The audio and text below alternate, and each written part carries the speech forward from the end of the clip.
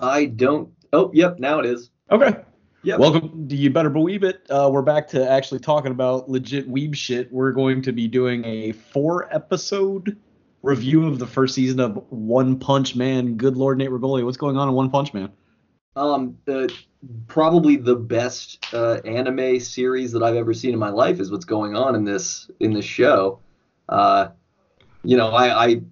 I don't know if we're going to be able to do 4 episodes where we talk about anything other than how continually awesome it is. Yeah. Um, but yeah, it's like my favorite new thing. I think I've watched half of the first season already just because I couldn't stop watching it. Okay, so And you're. Oh, let me think. So you've gotten to the part with the ninja and everything then? Because I think that's like the next episode. Yeah, I got to the part with the ninja. I don't want to go too far on stuff, but I mean I've gone through him taking the exams to get into Okay, the yeah. like superhero club and Um, everything else. And it's just phenomenal top to bottom. I swear, like I'm so happy to be watching it. I have seen this whole first season, but I saw it with like a girl that I was seeing, and I realized I didn't pay that much attention to it because we watched it at her place. Oh Um, yeah. So yeah, you were yeah, there yeah, for different reasons. yeah, yeah, yeah. Yeah. So let's start out. Like, are you familiar with this show at all prior to watching it? No, I mean, so basically, my one of my other friends, who I met up with for drinks and wings like 2 weeks ago, said, "Hey, you got to watch this show." And I was like, "Oh, that would be perfect for us to do on BeWeeb it because it sounded interesting." And then I watched one, I was like, "Oh shit, it actually is really good." Like, so that's all I've got. Yeah. So like, it starts out like the tropiest anime, and it does revel in the tropes, but I think like while poking fun at it, it still genuinely enjoys them. Like you can tell that like it's a satire, but it's something that like the like a lot of good satires, it actually is fond of the thing it's poking fun at, like Yeah, it's a Edgar very Wright kind of thing. Yeah, it's a very loving satire. I mean, you were opening on him just kind of fighting a procession of uh, monstrous dudes who are all villains. Yeah, it's a literal monster of the week show, Yeah, but it's not about that at all because all the fights and all the action is so anticlimactic that it's kind of brilliant. yeah. I mean, that was the thing that caught me right away. Because it was in that first episode. So yeah, in the first episode, he punches through like 3 or 4 dudes back to back to back, yawning and kind of depressed that it's too easy. Yeah. And then we flash back to his origin story. Is Yeah. that right? Yeah, because it's got that kind of like typical we'll probably all use the word a lot because I like it. That Japanese salaryman ennui, you know what I mean? Like he needs a job, but like he's wandering around just aimless, but in like a full like Mormon missionary white shirt, black tie, kind of like that young Japanese working man uniform. Yes. Yes. Like the one, what was the, oh, like all the characters in, crap. The one that we both, that you really liked a lot and we both liked, that was kind of punk Oh, alt. Dead Leaves. Yeah. All the people in Dead Leaves that aren't the main two characters are dressed this same way. Yes. Um, Kind of by the by, but still in relation to this. Did you see? I think they put it out in an article recently. I saw that the rate of suicide among Japanese men, like our age, of that kind of business age, is like absurd. It's like 70 a day or something. Oh God. Yeah. I mean, I think I'd heard something like that, that just it is such an aimless and constant, effort existence with no real purpose. I mean, the Yeah, birth rate in Japan is negative, I think, yeah. I mean, you because could there's a buy a lot. house right now for like legitimately a couple $1,000s. Let's do that. That Let's seems, do. I mean, other than the suicide part, it sounds pretty good. Yeah, like it's it's an interesting place. But that's kind of what grounds the characters. It's like this lack of purpose. Yeah. Yeah, it's this. It is as you texted. It's like you sent me a text after watching this that said ennui is my favorite emotion. Yeah. Uh, and that's the thing, right? Like this show, like this the main character whose name is Saitama, uh, is basically just he's ennui personified. I But mean, it's a very like Gen X. Like I know we're depending on how um you differentiate like the age ranges, but I think we're like right at the tail end of Gen X, and I think like ennui is our like cultural emotion. Going back to like shit like those, I'm not a big fan of 'em, I don't know if you are, like the Douglas Copeland books like Generation X and Girlfriend in a Coma and stuff like that, up through Fight Club.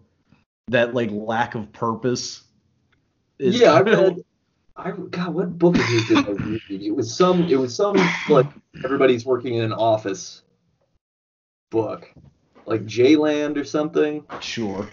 I can't remember, but I was a Douglas Copeland book that yeah, it's all about a main character who's totally bored with everything. And it really is. It's about. I mean, this whole show ultimately becomes about bureaucracies being everywhere and how limiting that is, which I think is very cool. And Uh, also being annoyed by enthusiasm. oh yeah, well, because people shouldn't be that psyched up. And I Yeah. think that's the funniest thing about all of the villains, all of the monsters of the week are extremely enthusiastic about being evil. Yeah. And Saitama's extremely like, okay, whatever, you're in my way again. Like, Well, I feel like Saitama's my spirit animal because you know when we talk about editing and stuff, where he's just like keep it under 20 words. Like yes, when because you saw the episode where he meets the robot, the android kid, right? yeah, Genos, Is that Genos, the third one or Genus. something? It's the second one. Second one, okay. Yeah, because Saitama asks him for his backstory, and he just goes on and on and on in a way that is a very nice homage to the way a lot of anime lays out exposition traditionally. But he cuts him off, and he's like, "No, you have to keep this to 20 words or less, like you said." I mean, it was just so funny. The vocal performances, especially between those two, are so fucking hysterical. Like the Genos, the cyborg, how he's getting into his origin, and he just like his cadence keeps picking up, and like the sentences, and like obviously I don't understand the language, but are getting more and more complex and faster and faster. And like you're Yeah. wondering at first, I'm like, is that just how that language functions? And then it cuts to Saitama, and he is just like just completely over it before he finally boils over. Yeah, are you listening to are you watching the sub then? Yeah, I don't even know if there's a dub available. I watched it on Netflix and it was subs Okay. only. There's a dub on Hulu for season 1, Okay. and that's what I watched. And what I gotta say is like it's dubbed really well. The Okay. voice acting is awesome, and all these jokes carry through perfectly. Like exactly what you said happened in the English version. He just it keeps doing this. It's ratcheting up the narrative tension on adding more and more stuff, and he's talking faster about his journey to become the strongest android warrior so that he can fight the evil robot that decimated blah blah blah. And yeah, and then boom, shut up. It's great. The Yeah, and we're probably not gonna talk about this like sequentially because really at least like the first three episodes, which is what we're gonna focus on primarily, are just monster of the week with like a little bit of backstory. I enjoy, and this is something that speaking of Dead Leaves, they kind of went with like the lack of backstory or the very simple kind of like throwaway backstory when you're Oh expecting yeah, this big, yeah, yeah, because I love. I mean, and when I think we've got to go a bit further in before we find out uh, how Saitama got his powers. yeah. So I won't spoil that now, but it's hilarious. Yeah, I mean, this opens like in media res. He's fighting a guy named Vaccine Man, Is that like all the villains have hilarious names. yeah? In the dub, at least especially. Well, no, I think Um, they're the same. okay, cool. And he just like boom, one punch kills the guy, and then we flash back to which the Saitama's like becoming a hero story with Krablante, Yeah. who the villain who he fights to get into this is he's that listless like middle management, you know, guy looking for a job, and he comes upon this giant dude with like ripped human legs wearing tidy whities, and he has a crab body from the waist up, Yeah. who claims that he became this way from eating too much crab. Yeah. And then he's gonna And go. he's looking for a very specific boy with a big chin who drew nipples on him with a marker.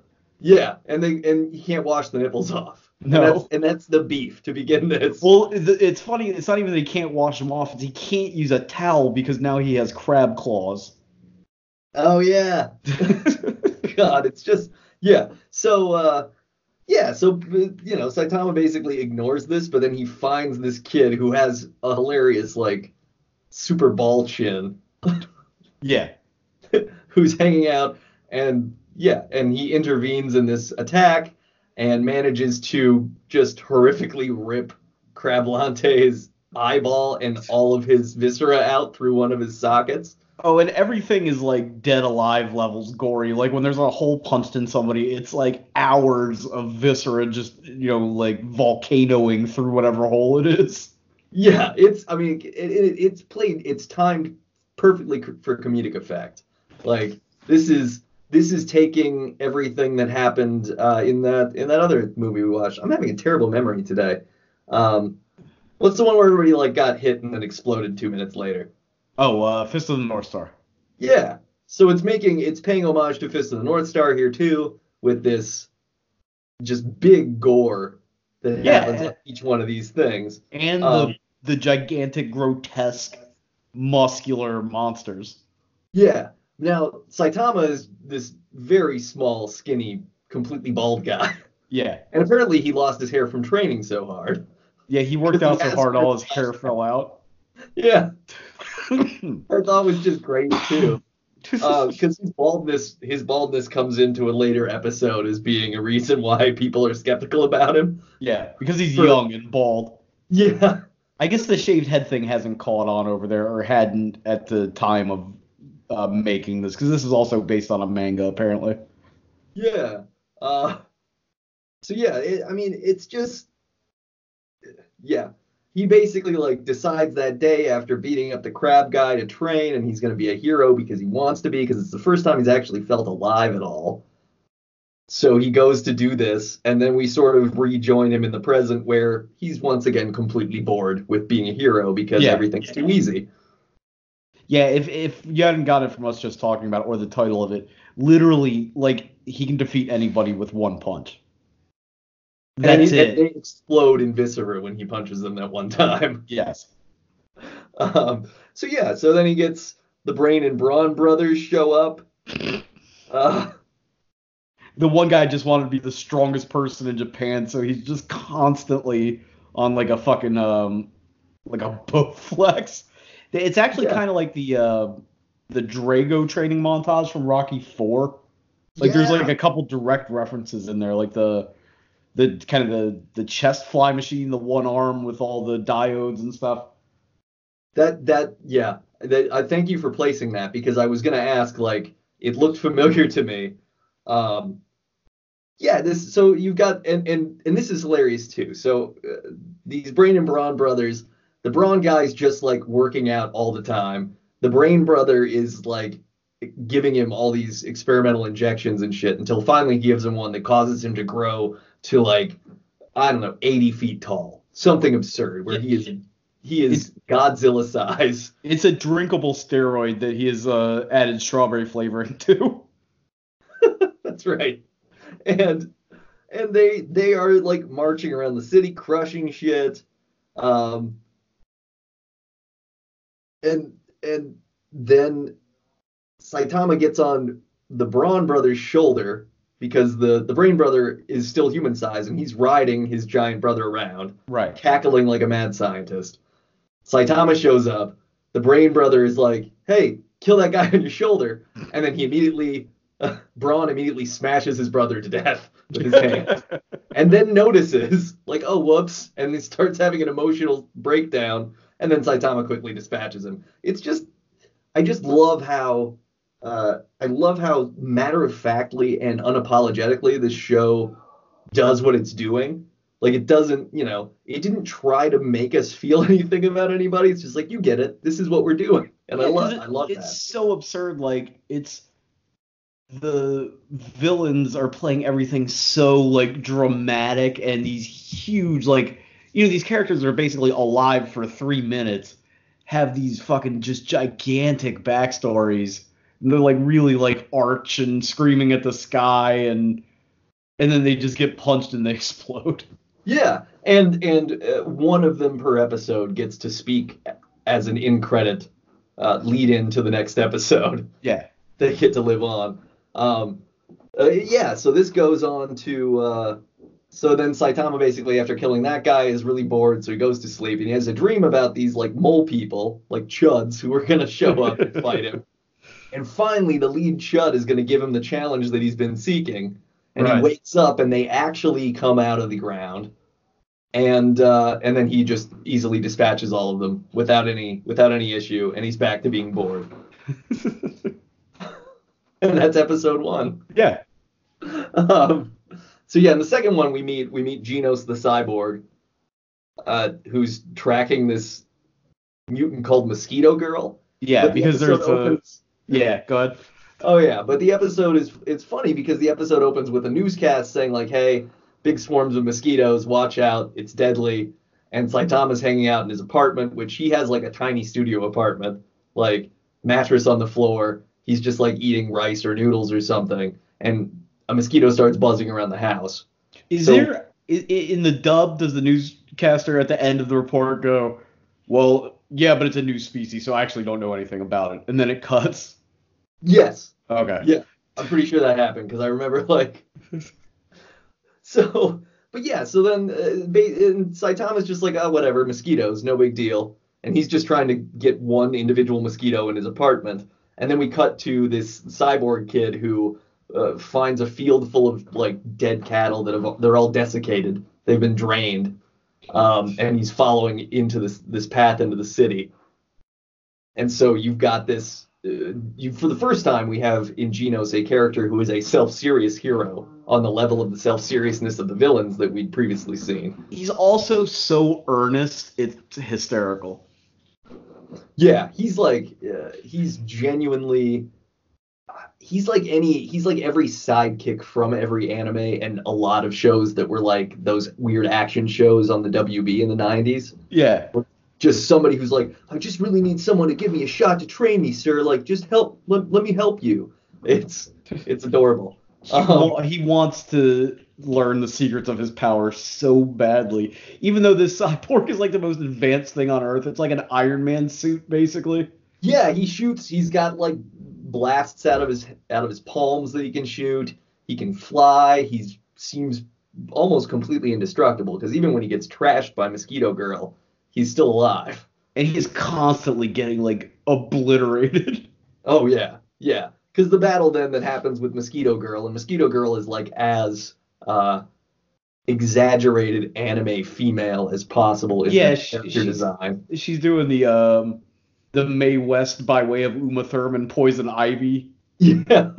I don't know what the actress sounded like in the dub, but that was kind of the impression I got from the subtitles. She sounded a lot like the female member of Team Rocket from Pokemon. Oh, so like super high pitched.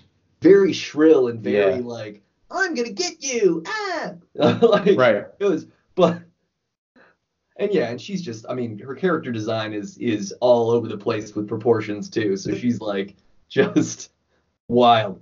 So yeah, so she's got this huge thing of mosquitoes, and the mosquitoes are like draining people and stuff, and she gets superpowers from that. And that's when kind of Saitama stumbles into the fight and then just basically like obliterates her, which leaves this huge blood splatter across the face of a building. Yeah.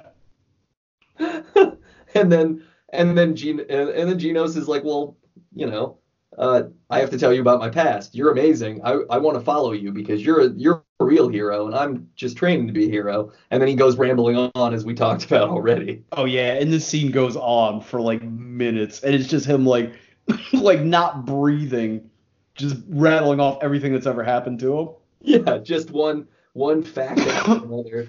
Uh, and then uh, and then we get a couple of new mutants that are there's like a mutant frog and a mutant uh, I can't remember what the other one Oh, there's like was. a Still, gorilla. yeah, and there was a mutant gorilla and a mutant lion. Yeah, and there's a with the ground dragon, which is like a big anime prairie dog. Yeah, It doesn't look anything like anything else in this show. It looks like one of those like what is it, pushing those fat cat stickers. yes, yeah, totally. And he just kind of, well, no, he still gets killed. He just tries Yeah. to and he gets obliterated. But yeah, so you get another like hilarious thing where Saitama's basically only mad because they like broke through his ceiling Yeah. into his apartment because they want to start a fight with him too. And he goes outside and like you see this like snail and frog person, and the frog's wearing like flip flops and shorts, and they're talking about like, oh well, this can't be going well because whatever. And then we quick cut, and they're completely both upside down with their heads crammed into the ground, like 2 feet into concrete. Yeah. And the whole, I think Genos is like, I'll get the other two. And he goes over there all exploded. And Saitama's like, pay for my ceiling. It's like the paint my fence thing. and and yeah, and then you get this showdown with the lion, who is like the leader, the strongest of the mutants that's going to fight him. And as it did in the first episode, the battle doesn't last very long at all, and the lion is immediately just completely eviscerated and destroyed. Yeah. So yeah, Again, after a 4-minute monologue about how strong he is. yeah, how about no one will defeat me, and I am the I am the most talented of the warriors of the House of Evolution. Yeah, because they want to capture him, I guess, to study or something, Yeah. but doesn't pan out for them. So only the armored gorilla remains alive, and in exchange for not being killed himself, he agrees to answer some of their questions, which we start to answer, and then the episode ends. Yeah. And Uh, like it does have like a hysterical like kind of sing-songy end credits yeah, theme. it's a very like uh, adult contemporary Japanese pop song over a lot of watercolors of the different locations from the show. Yeah. It ends like again like Fist of the North Star with that weird like fucking flower singing ending. Yeah, yeah. Oh man. Yeah, this show is just so good. The third episode is about the scientist Dr. Genus, who started the House of Evolution Yeah. because he wanted to make humanity jump to the next level. So he cloned himself like hundreds of times. So there are lots of versions of him running around this facility, and then he basically just grows a bunch of weird human animal hybrids to make warriors out of them. Yeah, he's like the high evolutionary from the old Marvel comics. Yeah, he's yeah. It's like the mother from I Am Mother if she weren't a robot. Oh, you saw that? I watched it this weekend after I listened to you guys talk Okay, about it on let's the other show. all right, let's talk about it after this. Cool. Okay. So yeah, so they basically they're all the people at this House of Evolution, all the doctors genus are like freaked that all of their creations were so easily wasted by Saitama. So they I guess decide to use Carnage Kabuto, which is this big dude that's like maybe part rhinoceros or Yeah. something. He's like rhinoceros or like whatever beetle that is that's got the big horn on it. I don't know what he is exactly, but he's like your quintessential completely off his nut villain from anime, Yeah. where Well, he's so dangerous. Like he's like constantly killing the clones of the yeah, Doctor. yeah, they like come in to feed him and he just like smashes one and that's it. Uh Oh, I forgot yeah, that the setup for this episode is Saitama's annoyed because like he's really thrifty, and I guess they have it once a week. They have a big sale at the grocery store. Oh yeah, that's right. Which pays off so beautifully at the end of the episode. Yeah. Uh, so yeah. Genos ends up getting in there to try to fight Kabuto, but Kabuto trashes him. So our new android buddy is like nearly dead. But Yeah. Well, he gets Saitama, so I forget what this set. Well, no, we're missing a couple beats. So when they arrive at the evolutionary building, the Genos the cyborg obliterates it with this like repulsor blast, and oh Saitama's yeah, like, where did all that come from? And he's like, well, I just thought it'd be easier if we just killed everybody. And he's like, I mean, we could ask him some questions. And then he looks over at the smoldering ruin. He's like, that was kind of mean. I don't know yeah, what it says in the dub, but if hopefully it's the same. yeah. No, I think that's what it was because there's basically like this huge uh, cement tower that's like the office tower that leads into what I believe is an inside a mountain facility. Yeah.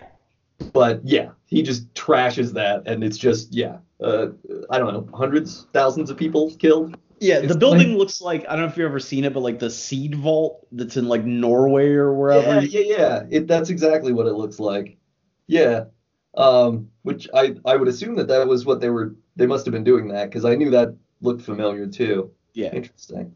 So they Genos blows the thing up. They go in there. He gets in a fight with Carnage Kabuto, gets beaten pretty handily. He's kind of like torn apart and arm ripped off and all sorts of stuff. Also, he gets like, I forget what happens, but he gets a hole in the top of his head, and like whatever stuffing is in there blows out like a gigantic afro. Oh yeah, I thought for some reason that was like a static electricity response. Oh, was that what it was? Okay. I don't know because it was just yeah because suddenly he had like a big blonde fro instead of blonde spiky hair. They looked like a fucking, oh, I can't think of his name. Never mind. Basketball And player from the 70s. but yeah, and then Saitama's just like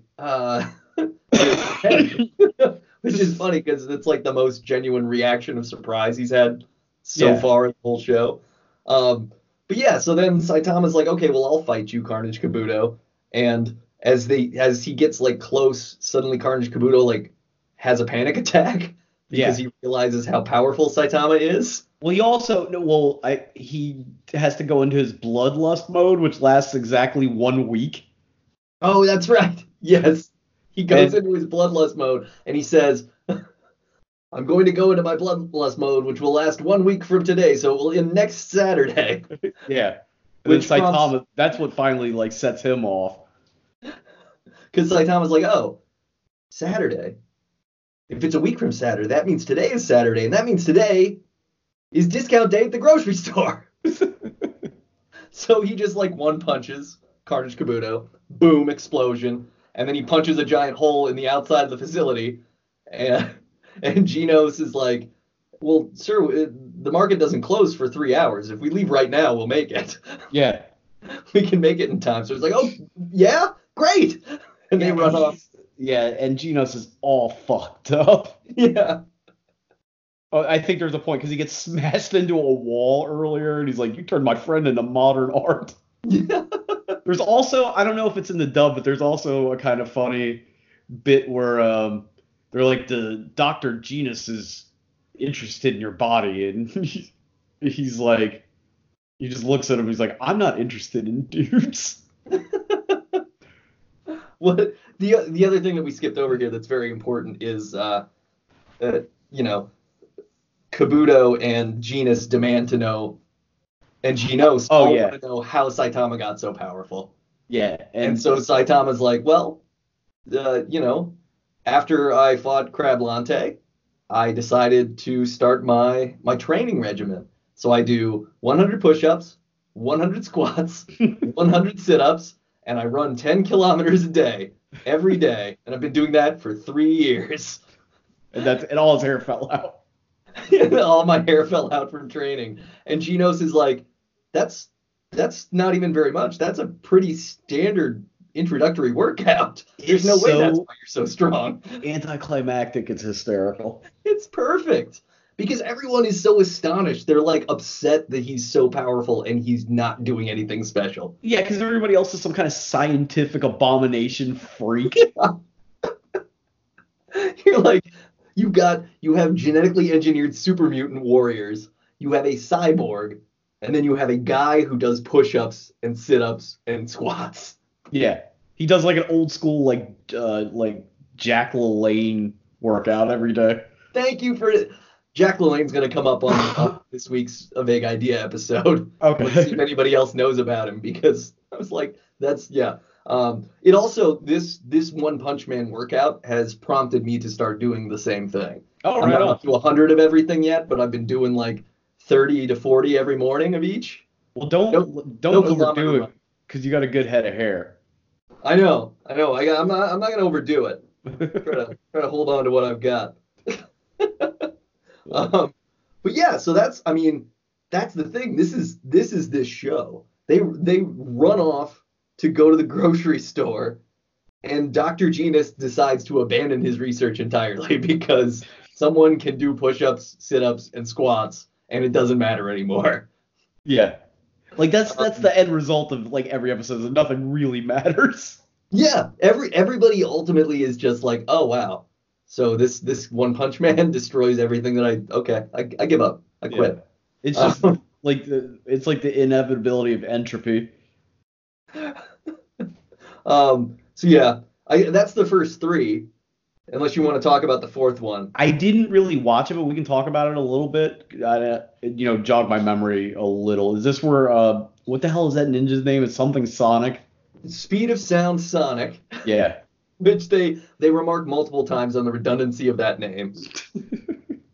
So this is one where a criminal named Hammerhead forms a group of terrorists called the Paradisers that are demanding free goods for the unemployed, and they're Yeah. targeting a local business magnate using these stolen enhancement suits, and they're all bald. Right. So this causes Saitama problems because now everybody thinks he's a terrorist because he's also bald. Uh, Oh, Meanwhile, yeah, I don't know if we mentioned this too, but like part of the reason this show's so great is because Saitama's just kind of a dope. yeah, he's so well, and what I like too is okay, because the show does something that anime does pretty frequently, which is the character model and animation style will change dramatically between scenes depending on the context. Yeah. So like sometimes in action sequences, Saitama will look like a like badass, like almost extra worldly sort of guy. Oh yeah, But then cape flowing in the wind, like his jaw becomes more angular, like yeah, like it's just a totally different, and he's like shaded differently and everything. He's more detailed, whereas generally speaking, he's just kind of a skinny, average heighted guy in like not an ill-fitting, but a not super flattering yellow jumpsuit yeah. and a red cape. And because his usual head model is just like an oval with eyes, like Yeah, there's not a lot to him. he looks like Charlie Brown. He does, yes, he does. Charlie Brown. Uh, so yeah, so you got this going on. The another hero who I guess we find out later is like a class C superhero, Yeah. but his name is the Moomin Rider, which is a reference to some other kind of guy, but it's just this dude who rides up on a bike wearing like bike shorts and a bike helmet. I assume it's a reference to Common Rider, which was like I think over here called Masked Rider, but I'm not sure. Okay, yeah, that makes a lot of sense. So yeah, he rides up. He tries to take out Hammerhead, but they crush him very quickly. Uh, but then Speed of Sound Sonic shows up to deal with some of Hammerhead's men. Um, and yeah, and this fight ultimately comes down to let's see. So Sonic believes Saitama is one of the bad guys because of the baldness, which is just a running gag of the episode. So they get in a fight, but but then Saitama accidentally beats. Yeah, Saitama accidentally almost kills Sonic because he Sonic like jumps at him and comes down and like lands his crotch right on Saitama's fist. So it's Right. not even a punch, but it's enough that it like throws him across the room. And he's like, "Hey, I'm really sorry. You ran right into my fist. I wasn't trying to do that." So so Speedus Sound Sonic runs away, but declares that they are eternal rivals, which is great because he shows up in an episode later in the season two, and it's just so great having like this very arch, completely like revenge driven but absurdist Yeah, pseudo. it's just like it's always a great storytelling device when and I'm struggling to think of something else that does this, but when everything is like so off the wall except for one person, it's like the Frank Grimes thing. Yeah, absolutely. It's there's one character who is just sort of rooted in maybe the way we would respond to things being absurd. Like this is nuts. Like look at Yeah. this crap. But everybody else is very into where they are, Yeah. even to the extent that when the Moomin Rider shows up and he gets defeated, this huge crowd of people is like terrified Yeah. that this man in bike shorts wearing a bike helmet can't beat up like 10 guys wearing power suits. Well, that's something Uh, I guess we'll kind of delve into a little bit later in the series, is that they are like official like heroes. That's like their profession. yeah. Yeah, because that's how, and I'll wrap up the brief description of the fourth episode and we can come back and talk about it more um, next time. But yeah, so this one ends with, Saitama basically is like, hey, Hammerhead, you got to stop this and whatever. And he like nearly kills him, but doesn't. But he trashes all of his guys and he's like, hey, I don't do this to be popular. I do it because I like it. And then, uh, and then Saitama's basically like wins, but doesn't get any recognition for it. And then Genos is like, you should join the Hero Association. Yeah. So people will actually recognize you as a hero. And he's like, oh, interesting. And suddenly we have in and I just gotta say, like for a show that is so like over the top and it's serving comedy and it's serving homage and it's serving all these other things, like in 4 episodes we have done an incredible arc with no wasted time of Yeah. any kind. Like now we know exactly what's going on going to the fifth episode. Oh, there's an organization of heroes, which means of course Saitama's not going to do well there because he doesn't care about anything, and it's perfect. Yeah, bureaucracy in Japan must be even more like fucking like Byzantine than it is here. Like because it seems like a lot of the stuff we talk about focuses heavily on bureaucracy. Yeah. Oh, I mean that seems to be the thing, and I kind of I hope that after we go through this first season of this show that we can hop into. Uh, I was kind of thinking we could check out something that's a little more on the cutesy end of anime, Yeah. like more in the kind of Hello Kitty range of style, not necessarily that. And I can't remember which one I was thinking of, but I was like, we should try something like that. Look It's up geared to a totally different audience. when we get off the phone, look up it's called I think it's called Fooly Cooly, but it's just written as FLCL. Okay, Look that up when you get a minute, and because I think it might be something you'd want to talk about.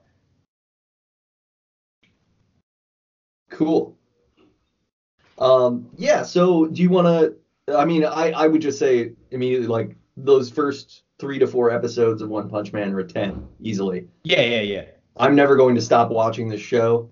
Uh, I'm going to wait until the rest of season two comes out and we get a dub version so I can continue kind of the path I'm on. But I should check the sub out too just to see what it's like as a difference. Yeah. Uh, uh, so yeah, do you want to talk about? I mean, what did you think? You're 10? Yeah, easy. It's like one of the funnier shows I've seen.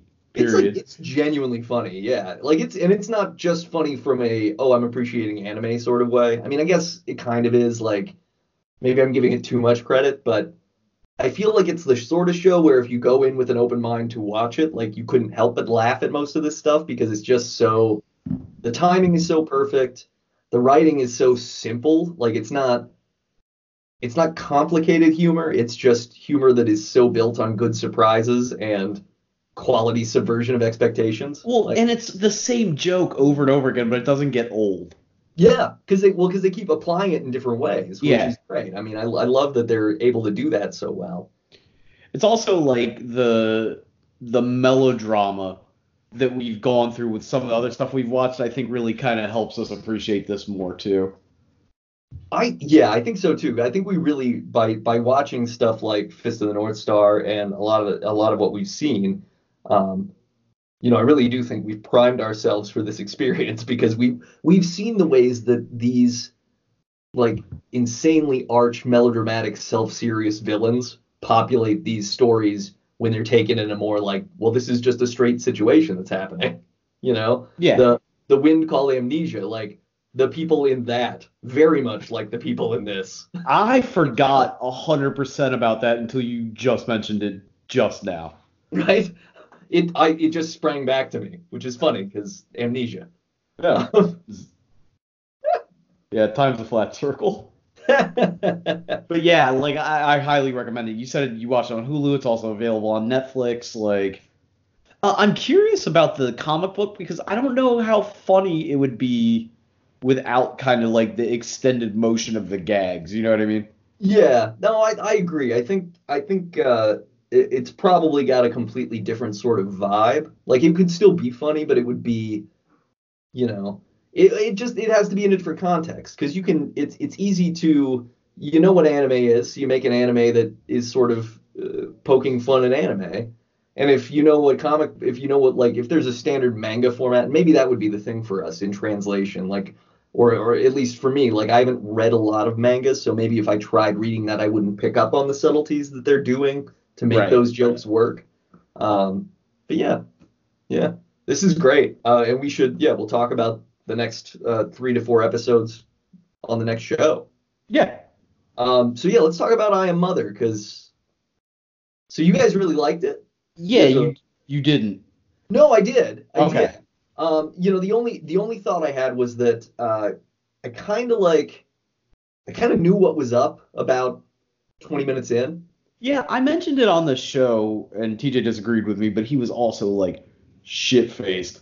That like you couldn't really see it coming, but I thought it was like a really like I don't think they were trying to surprise you that much. Yeah, no. I think the real turn is the way that Hilary Swank's character goes at the end. Oh yeah, well let's That's spoil it. Spoilers for this because I want to talk about the ending when you get to spoilers talk for I about Am it. Mother. Yeah, we didn't get to talk about the other show. The kind of long con that basically Mother kept Hilary Swank alive just so any kid that made it would reject the human world is fucking dark. Yeah.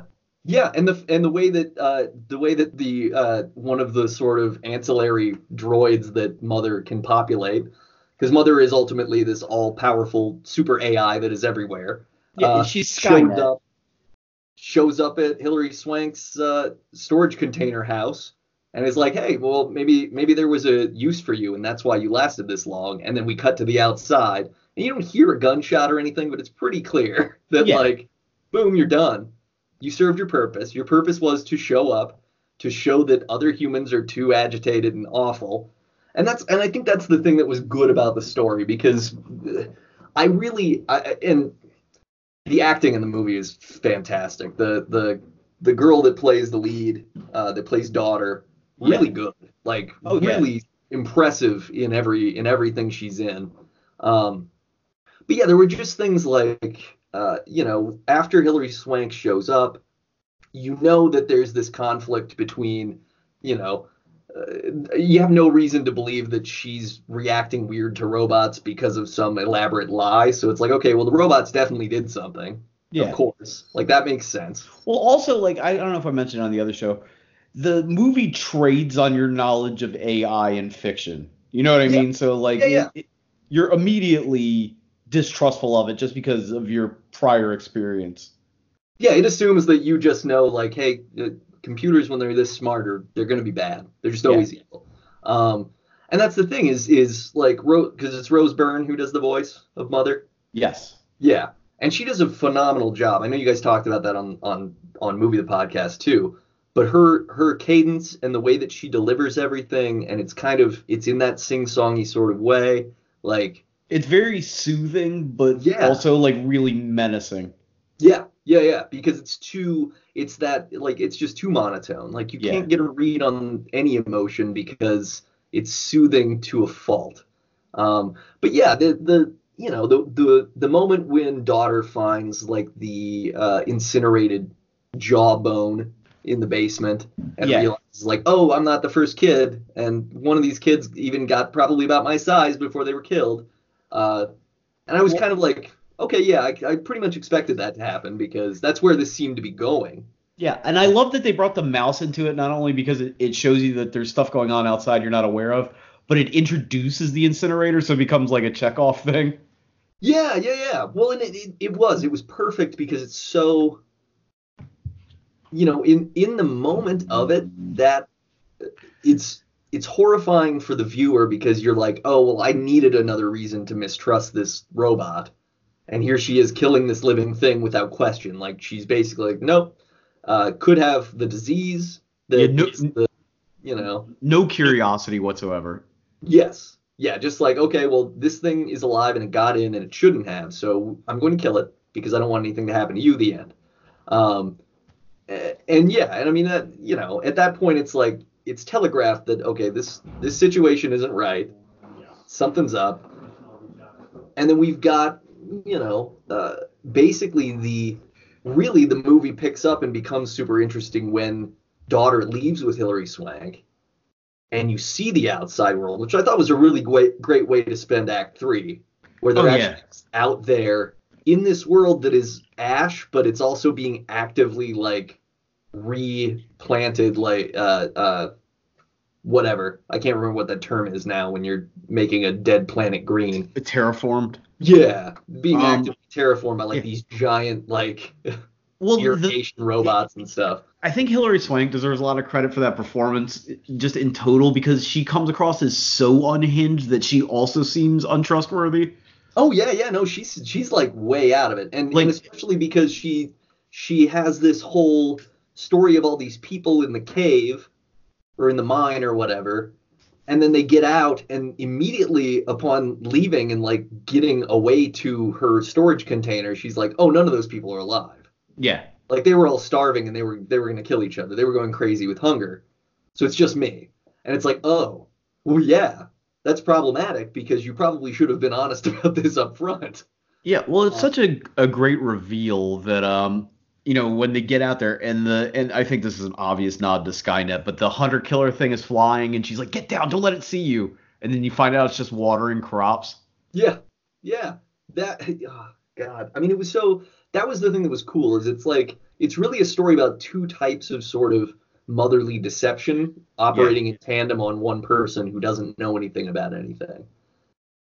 Yeah, and like And yeah. the the reason why Mother's such an effective character, like and villain, I mean, if you want to call it like just a straight up villain, the same reason why Thanos is effective for the most part, like in the later Avenger movies, because it genuinely believes it's doing what's right. Like Oh yeah. you don't get any kind of like any inkling that the AI is not really trying to save its creators and like repropagate and make the best possible version that they can be. Like it doesn't have it's not like the Skynet thing just killing humanity just cause like it's decided it's outdated or whatever. Like there's like nurturing and care that goes into it, but it's so like cold and logical is what makes it so dark. Yeah, because it's not.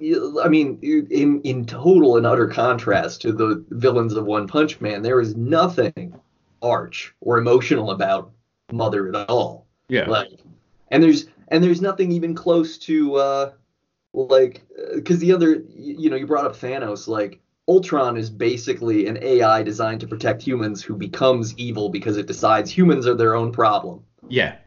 So I'm going to eradicate all life, and that will protect the Earth, which I think is really the only difference, is that Ultron was programmed to protect the Earth, which means getting rid of humans to do that. Yeah, well, And the Mother's, main difference between those two movies is that I Am Mother is great and Age of Ultron sucks. well, yeah, that too. I know you said like revisiting it, you liked it a little bit better, but man, I didn't like that movie. It's not. I mean, it's the weak. It's easily like it's the weakest Avenger movie, and it's one of the weakest Marvel movies, just because it rehashes stuff that we've already done, and it doesn't do a good job of it. Anyway, but yeah, yeah. I think that I really admired the speech at the end of I Am Mother, where she just lays it out. like, look, I was programmed to protect humanity. And this reveal was the cool thing where she's like, and humanity was on a path to its own destruction, so I got rid of it so Yeah. that we could start over. And like ultimately, even though like it's wrong, as we understand morality, the way it goes about it, it's not wrong in those parameters. Right, because If we assume that like it's like time divergent from our own like humanity from like right now. yeah, I mean the movie opens, I think, on a classroom scene where daughter is learning about like utilitarianism or some changed version of the trolley problem that's like, look, you're a doctor. You have organs to save these five people, but you're also the only person who can put the organs in them. Yeah. So what do you do? And Yeah. and like that's the crux of the whole movie. Is it's like, look, well, I can save people, but I can't do it without killing myself. So I have to let all of them die and start over. Yeah. And yeah, and the fact that the fact that daughter ends up really embracing her role as the new mother Mm-hmm. and saying like, hey, you made me, you raised me to do this, so let me do it. And that's really all that mother needs as a test is like, oh, you bought in. You're Yeah, on board with my reboot humanity plan. and I don't think it lends itself to you thinking, oh, well, the AI is just fooling her and it's going to come back later. Like, no, like you get that it's like, okay, well, I've achieved my purpose and now it's time to move on to whatever that means. It Yeah, doesn't I feel mean, like a setup. no, I think the gruesome implication of it is that the army of like AI robots are going to continue protecting the bunker, the facility, while she grows a bunch of embryos into children, Yeah. and while people start breeding and everything, and the robots are probably going to play a part in helping her to kill kids who don't get with the program, which I think that's the great horror turn of the whole thing is that this girl is going to choose to probably murder a lot of people that she raises Yeah. to serve this common good of not having anybody deviate from the path of valuing the long game and humanity over all else. Well, yeah, and it also starts to dabble pretty heavily in eugenics by the end of it too, which is a dark subject in and Yeah. of itself. So, Yeah. but no, I mean, it's the value of a simple, well-told story. You know what I mean? Like we talk about it a lot, and it's just, the old keep it simple, stupid. Oh, It's amazing what you can do when you're just focused on like making a script or a story like as tight as possible and with as much motion as possible. Because like I think I talked about on the other show, this setup has the potential to be like incredibly boring. oh yeah, absolutely. And the thing is, it's a beautiful looking movie that is basically a bottle episode for 3 quarters. Yeah. Uh, and and it's active and propulsive the whole time because you've got this little mystery and you've got incredible acting going on and writing that never gives you too much. I mean, I think that, I think it was always leading the way, but again, like I don't think that was a bad thing. I think it was just sort of like, well, hey, look, we're not going to pretend like the surprise is that the robot's bad because you're waiting for that. The Yeah. surprise is going to be what the human becomes after being raised by the robot. Right. And that's cool. But yeah, I loved it. Like it'll probably, at this point in the year with the movies I've seen, it's probably going to end up on the top echelon of the movies that I saw this year. I hope it makes a lot of lists because it is, I mean, for as inexpensive as it was to make compared to other movies of its scope, and for just how, I mean, it's a really human story, and it's a really interesting. I know one of you guys mentioned on the other show that it's like it's sort of shows the dark side of the matriarchy, Yeah, that was and me. it's yeah, and Well, it, that's it what Grimbargo, shout out to Laura. That's what that book's about.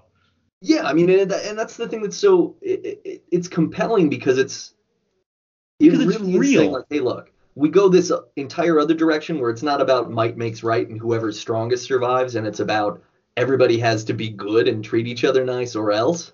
Yeah. And there's problems on either end of the spectrum. Well, yeah, I mean, it's just one of those things like this, you know, obviously you don't want a patriarchal society, but like the idea that if it just totally flip-flopped, that it would be somehow intrinsically better just because of that is really myopic.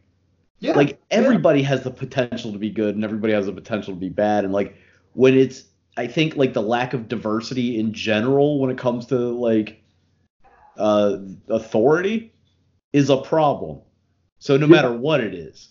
Oh yeah, because it is. I mean, it's ultimately becomes an authoritarian dictatorship just Right. under an AI that believes that the path is to everybody being perfectly nice to each other and perfectly nice to the earth and perfectly nice to everything else. Which, yeah, So it's kind of like the Futurama episodes where the Santa bot shows up. yeah. Everybody's fucking naughty Except for Dr. Zoidberg. This except is for for you. Zoidberg. Cool, pogo stick. No, but I don't feel like I've seen a lot of great movies yet this year. And like I feel like I saw a lot more last year, but I don't know. Yeah, I'm trying to think about what I've seen this year that's like from this year, other Yeah. than Endgame, where I was like, wow, amazing. Captain Marvel was good. I Yeah. like Captain Marvel. It wasn't like wow, wow. I mean, it wasn't as good as Endgame was, but it was a good movie. Um, and yeah, this was great. I'm so Like glad you guys watched it and mentioned it because I was like, oh, cool, I'll check this out. And then I was just watching that the other afternoon. And I was like, wow, this is great. yeah, it's another one of those like whoever is curating Netflix has no idea like what they have sometimes. You know what I mean? It's like I don't feel like this got promoted at all. Yeah. Oh no. Do you speaking of stuff on Netflix that well they promoted this kind of, but I don't know if you watched it. Have you watched Dead to Me at all? No, I've heard people talk about it though. It was really good. I enjoyed it quite a bit. And plus, They Linda Cardellini and Christina Applegate are both great actresses and a lot of fun. So and Christina Applegate somehow keeps getting better looking as she gets older, which is bizarre. yeah, she like I think it's like the baby face thing. Like she always kind of had like baby face and she's able to just keep thinning out and being like as she loses face fat, she just gets cuter. I don't Well, know. she also doesn't have like a horrific haircut, which is like the fucking downfall of a lot of women of that era. That's fair. That's fair.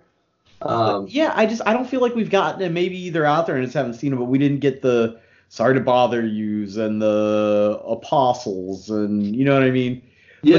that's the thing with streaming. It's like dump everything out all at once. It's like why don't you throttle it back a little bit so we have time to let some of this shit breathe? Because it's so when you turn on Netflix especially, it's so like inundated with fucking like original content from them that like I don't even have time to parse through what they actually have, let alone watch all of it. Oh, I agree because you have one thing we know is from experience that the original content is so extremely hit or miss that it's hard to like should I Yeah. take a chance on this or not?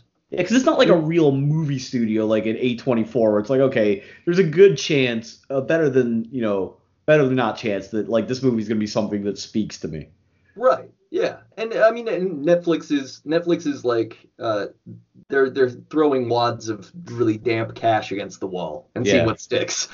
Yeah, we'll see if Um, they're still around in 5 years after this Disney streaming service obliterates the universe. God, I hope they are because otherwise, I mean, stuff like this is probably going to go away. Yeah, I mean, I mean, that's obviously where we're headed to this. Like, I was reading this article, and I don't want to like get way off topic because I'm sure we both got stuff to do. But like, the fact that like Cyberpunk is still popular is because we're still like in that era where we're on the verge of a cyberpunk apocalypse. Oh yeah, Like, yeah. I mean, we haven't changed that much since the Reagan era. We're just kicking it no, down the road a little bit.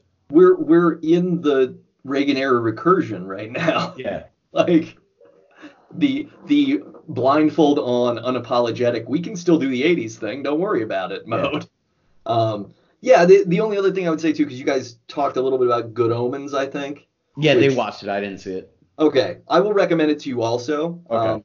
I've watched 3 episodes so far, and it really does. I gotta say, like it hits his tone really well, because it's kind of witty and cheeky and not super serious about itself, but it's not so off that it feels campy.